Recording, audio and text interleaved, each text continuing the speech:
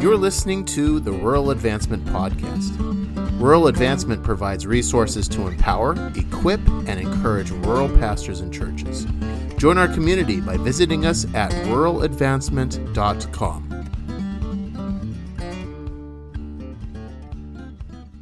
Hello, everybody, and welcome back to Rural Advancement. This is the podcast that is designed by rural leaders and for rural leaders. It is our goal every week to bring you resources that don't just speak to your rural context, but are spoken by people who get it, people who have been there, who have lived these same contexts, and who work with rural people every day. And so we hope that if you're tuning in, that you find some encouragement out of this. We want you to feel empowered and equipped to do what is a valuable work of God in a small, out-of-the-way place. And so we're so happy you're joining us today. I am your host, Joe Epley. We are in the middle of a series right now talking about rural mindsets titled The Good, the Bad, and the Godly. In this series, we've been taking a look at some of the cool attributes that tend to stand out in rural churches and what makes them super cool and just, shows up naturally in rural congregations. We've also been looking in what I call a loving critique and saying, hey, what is it about rural churches sometimes that might hinder us from reaching people for the gospel? And then finally, we've been asking each leader that's jumped on for a little bit of their nugget of godly wisdom. And so today we are also joined on this podcast by Jared Strong. He is a wonderful friend of mine and also a wonderful minister, and he has had quite a diverse and, frankly, in my opinion, just a super cool experience helping the rural church and being part of the rural church. And so, Jared, how you doing, man? Joe, great to be here. Doing great. It's an honor to be on the podcast with you and hang out and talk all things rural, man. Awesome. So glad to hear it. Well, as we often do on this show, we want our audiences to feel like they can connect with those who are, brought on as guests. And so, Jared, would you mind taking a few minutes here and telling us a little bit of your story? What is your experience and your connection with the rural church? And why does the rural church have so much value to you? Well, I grew up in Western South Dakota. And South Dakota, there's definitely more cattle than there are people. So grew up playing 9-man football, traveling small town to small town, having rivalries and all those different things. Later in my high school career, I meet Jesus, and only thing I knew is I was supposed to be a pastor. Had no idea what that meant at the time, but began the journey towards becoming a pastor.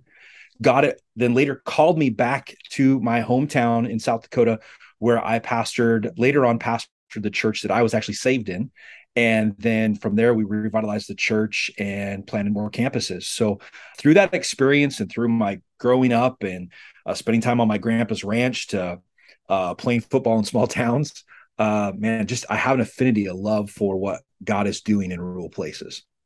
Yeah. And tell me more about how that progressed, because last time we actually did, and you can check this out on our Rural Advancement website, but we did an interview with you talking about church planting. But your church in Rapid City, South Dakota, went on to plant several rural congregations in even smaller towns surrounding Rapid City. And then from there, though, your journey hasn't really stopped with rural. And so maybe fill us in on a little bit of that. Yeah, so we ended up through a series of events, we revitalized our church. We ended up having this crazy vision of planting 7 campuses. And by God's grace, we did it in a short period of time. And then after that experience, God did some cool things. And I was connected to my friend Brian Jarrett in Dallas, Texas. His church and his affinity for rural, he has a cohort called Water Tower. We made a connection originally through that, as I was a pastor connecting into Water Tower. He later asked me to come and join their executive team, help lead rural in the sense of Water Tower, and then also help with the strategy of church planning and multi-site at North Place Church. So we did that for several years. And then I was asked to be kind of a leader for the Church Multiplication Network in focusing on rural church planting and rural multiplication. So I did that for a season while I was in Dallas. And then God opened the door for me to be a full-time director at the Church Multiplication Network. And one of my responsibilities today is focusing in on rural health, revitalization, pushing to grow, pushing to plant and multiply. Wow. And you know what? What a cool journey that looks like. Again, as I mentioned at the beginning, Jared is one of my friends, and I love hearing his journey because his heartbeat, it's almost as if God's just filling out all different sides of how to look at rural. You come from it, you pastor there, you start looking at rural churches through a different lens of how you equip them to grow and to plant. And then now from your vantage point, you get to be the champion for rural and for seeing healthy churches pop up in rural places. And so, man, what a cool set of experiences that I think lends itself really well to this podcast and to, our audience, which is encouraging those serving God in small places. And so on that note, it's time to pick your brain a little bit on, some of the things you learned on your journey and through your various experiences. And obviously, as I mentioned at the beginning, we're calling this series, the good, the bad, and the godly for rural mindsets, because I've heard it described this way, that rural is not just a place you live, it's a way that you see the world. It affects everything about your perception. And rural churches tend to be known for good things, they're known for bad things. And again, from your vantage point, you've collected a lot of wisdom. So let's start on this end of the compliment sandwich for rural churches. Let's start with a good mindset that you've seen predominantly emerge in rural churches. What is it about a rural church that you think is so cool that pastors should and could capitalize on? Well, there's several things. One obvious that to me always stands at the top is relationship. Being pastoring in a smaller and then in larger communities and contexts, one of the things that rural has going for itself that is hard to reproduce, especially in larger contexts or metropolitan areas, is the quality of relationship. I think relationship is significant for rural pastors. You have relationship not only with your congregation, but also with the whole community. That is hard to come by. And to be able to not only pastor a congregation, but pastor the entire town, man, there is gold there to be mined. So relationships just at the top of the list for me. One of the other things that I love about rural context, it is pull yourself up by your bootstraps and figure out how to make it work with no matter what your resources are at hand. That needs to be learned by even more pastors, in my opinion. And so the rural ability to be creative in that, man, that's something to champion as well. Yeah, and the cool thing is, again, from what I know about you, this is not just an armchair theology for you. Can you explain a little bit while you were pastoring in Rapid City at that church, and you were able to plant campuses, but you kind of had a side hustle a bit of a community-based side hustle, if you will. And I would like you to describe your time, I believe, spent working for the Rapid City Sheriff's Department in some capacity. Am I right there? Yeah, I was a sheriff's deputy in the county for sure. Yeah, what kind of fruit, I guess, did you see come from that affected the work of God you were doing in Rapid City? One of the things that I love about the rural context is, I know a lot of pastors' goals are, I want to grow my church so that I can be full-time. There is also, I would push back a little bit and say there's a beauty to being bivocational because of the relationship aspect. And so for me, although I didn't have to financially have a side hustle, I chose to be a sheriff's deputy in our county. So I was the head chaplain and a sheriff's deputy, so I could arrest you, I could pray for you. It was a great combination.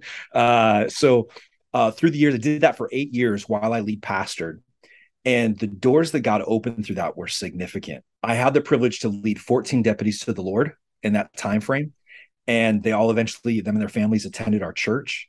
And it was incredible to be able to disciple and shepherd and come alongside those men and women that were first responders in our community. Additionally, I had a front row seat to the rough side of life for a lot of people. It kept me humble. It kept me connected and tethered to the real needs of the community. And it helped me see people that most of the time when you're encountering somebody from a law enforcement standpoint, they're good people that just had a bad day. And that's a healthy perspective, I think, as a pastor. And it kept me grounded in that. So that side hustle became one of my favorite things to do in serving in my community. And from that, I was able to encourage our other campus pastors to do the same and be engaged in the community beyond just a full-time pastoring job. And what, out of those campus pastors, were there any other, and maybe even in your church in Rapid City? Because what we tend to see is that when the pastor reaches out and says, I want to do more than just exist at the church, that becomes contagious. What were some of the other ways that your congregation members or your campus pastors were able to make those little connections with the community? Yeah. One of our campus pastors, Dusty Hess, he pastored and launched a campus in Sturgis, South Dakota. And he is a football coach. So he was coaching at the local school and pastoring at the same time. So has access to a public school where he can be a mentor, be a coach, but just be the presence of Jesus in a quality way. So that's one example. We had another campus pastor whose spouse was also a sheriff's deputy in the small town. So there was a great connection there. And through those different elements, we've seen God do some cool things. Another campus pastor was also one of the managers for Stanley Steamer. So he's traveling around, leading teams, cleaning carpets, and at night telling people about Jesus. Yeah. And I love what you said, because one of the words, just to even pick up on your own words, one of the things I understand is that this is something that is accessible. Like any rural pastor could take some small step almost based on your skill set. Because honestly, if you said, hey, Joe, do you want to be a football coach in a small town? I'd be like, no, I never played football. Why in the world would I ever coach football? It sounds terrible. Right. But I'm a musician. Maybe I teach music lessons to somebody, or maybe you can go and read to kids at the library. Maybe you can, and there's all these small ways to connect to the communities. And I think it's just ripe. I mean, it's just so ready for that kind of conversation. And it really pairs well with the statement you made about creativity, about what do you have in your hands, not what do you not have, but what's Right. there and what could God use to connect. And I think that's something that's been echoed on this podcast a lot, which is super fun. I also like that you said that you were a sheriff's deputy over 8 years, because I imagine that the fruit of what you saw through doing that ministry, I'm sure it didn't all take place in year one or even year two. No. I'm sure it was spread throughout that whole 8 year period. Yeah. And longevity, I think, is key. I mean, tell me what you think about that. Yeah, longevity is obviously key. I mean, trust takes a long time to establish, and trust, especially in law enforcement community, yeah, it feels like it takes eternity. One of my experience or multiple experiences with our rural campuses is it took time to build trust. We had to show that we were serving the community with no strings attached, and that takes time. But then once you earn that trust, man, it's gold to be used. It's an investment that you've made that you can cash in on from time to time, and you can see incredible kingdom fruit from that, I believe. Absolutely. Well, cool. Yeah, I love that snapshot into what you got to do in that role. I definitely want to. So now we're going to get to the middle of this compliment sandwich, because if you're not familiar with that phrase, sometimes it's helpful to look at something good, look at something a little more negative, and look at something good again, And so that's what we're going to do with this podcast. Because no matter what, like if you asked myself, if you asked Jared, who's on our podcast today, like, do you love Rural Church? We would say, well, yes, of course. Like that's who we are. But that love is not blind to like our own flaws. And oftentimes we have to look inward, and all of us as rural leaders and pastors have to look inward and say, are there things present in the rural church and us as ministers that can sometimes actually hinder the gospel? Because all of us have to grow. I mean, I have to grow, you have to grow. It's growth. That's what we do. And so let's take a second and very lovingly, very carefully, but let's be a little critical in a good way. Let's really look at ourselves and say, hey, what's a mindset or an attribute of the rural church, Jared, that you've seen that you think, man, we might need to grow through this or grow past this? Why don't you share a little bit on that? Two things come to mind, Joe. The first would be, I think that one of the struggles that's easy rut to fall into is a scarcity mentality, in the sense that we have one part of us that's great at picking up ourselves by the bootstraps, getting creative and doing something. I think it's easy to fall into a scarcity mentality. Well, we just don't have that much, or we can't do that, or we don't have the leaders for that, or we don't have the quality of that, and we compare ourselves, which gets dangerous. And we compare ourselves to whether it's a bigger church or it's another community or what have you. That scarcity mindset, I don't believe, is a way that God wants us to operate, but it's an easy trap to fall into. An example of this that leads into my second point or concern is, I think when I talk to rural pastors, they're not thinking about leadership development in their church. And I wonder if some of it's connected to a scarcity mindset, because we're just hoping that the next Bible college will bring us another leader that we need. And the reality is I'll steal a phrase from Tommy Barnett: the miracle's in the house. God's already put people in your church that you don't have to have a scarcity mindset with. You can say, there is somebody in my congregation right now that God has anointed and is waiting for us to call them out and disciple them and prepare them to be a minister for the next generation. And I think that if we can push past that scarcity mindset, not just in what we have in our bank account or the resources at our hands, but also the people, and realize the next Billy Graham could be sitting in our church, or the next pastor that we're supposed to set up a succession plan to give to is sitting there. They're just waiting for us to raise them up. I think one of the things when we look at rural, it's hard for people on the outside to come into a rural context because rural is tribal. Rule is very much our identities in place. Well, you didn't come from this place, so you're not a part of my identity. I've definitely even experienced that before with, I came from Billings, largest town in Montana, to Baker, and it just took so much time. And like, even still 9 years later, it's not that I feel like an outsider, but I'm also keenly aware that I wasn't born here. You know what I'm saying? Like, there's a difference. No matter what, like no matter how well I've been received or the good work I've done, there's this sense that just kind of exists, and that's okay. It's not a shot at anybody. It just maybe speaks to, like you said, the natural rhythms of how the rural church works, how rural communities work. And a lot of it's good. A lot of these rural places have been burned by people who walk in and walk out. And so they are protective in a good way. They're like, we have value, but we're waiting for someone else to see it. We're making sure that you're going to see that and value that. And so I think it speaks a lot, to what you're saying, for sure. Yeah. And don't get me wrong. I love that a rural community is protective of its people. Sure. But I often had to have conversations, especially when we started planning campuses in smaller communities around us. I often led with, I play football in this town. I've been here as a kid. I'm a hometown kid, so to speak. I used a lot of those historical connections for myself to make inroads into the community. But one of the things that I think is beautiful is when we start looking at our own congregants that God's entrusted us with and asking ourselves, how do we live not with a scarcity mentality, but a mentality of faith that says there's someone here that God is calling forth to be the next pastor. And I think if we can operate and live in that mindset, we're going to see a healthier rural church in the future. Let me give you an example. Painfully, we had to deal with a disciplinary issue with one of our campus pastors. We had to let him go. So we pastored that congregation and that campus for several months from our main location. We would, myself and other staff would rotate, just preaching, serving, doing what we could. But something, as we cast vision about, God's calling you, God's anointed you, God's using you, you've been called for such a time as this. A couple in the church sat down with me one Sunday after preaching, and they said, Pastor, could we put our name in to be considered for the next campus pastor? And I was so excited about them asking the question. So we walked through the process with them. They ended up becoming the next campus pastors of that campus. And by the way, they were also the principals of the high school. Oh, wow. Wow. Yeah. You can't get more credibility than that. Honestly. And like, again, sometimes we miss it because we're always looking out and beyond, when in reality, God has put what we need right in front of us. Real quick before we move on to, kind of this nugget of wisdom section, everything's great, but it's always hard to start. And so what is, just, real briefly, what is step one that a pastor could do to kind of break this mentality of, we don't have enough, we don't have the right people? Because again, there's that fear, there's that risk. And a lot of church boards will look at you and say, hey, we're all for something, but everything's got to line up. All these boxes got to be checked before we jump into this. How does a pastor begin to break that, whether it's for them or their church?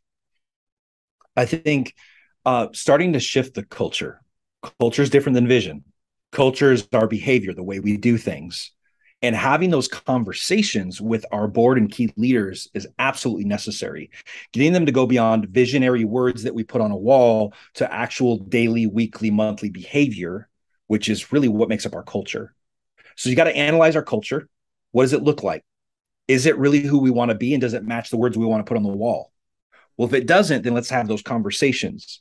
You have those conversations with the key people. And sometimes I think pastors, we just want to shotgun it from the board table, and we have problems from there. There are influencers and pillars in your church. Go have conversations with them. So when you bring up these things in the boardroom, those key influencers are already nodding their head yes, and everybody else is watching them. And if they nod their head yes, you're in. So have those key conversations about the culture. In having those conversations, you got to ask yourself, do their kids want to come to church? Do their grandkids want to come to church?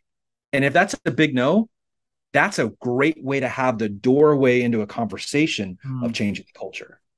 And that culture is healthy things grow, healthy things multiply. And if you can use that as the basis to start developing your culture, I think it's a win when you have those key conversations. Man, that's awesome. I love that. Because again, that's something tangible to put in someone's hand that says, hey, go seek out these people and in a sense, talk to them where they live, because all of us would be concerned that the church that we love and often these key people in your congregations have lived in and served in for decades.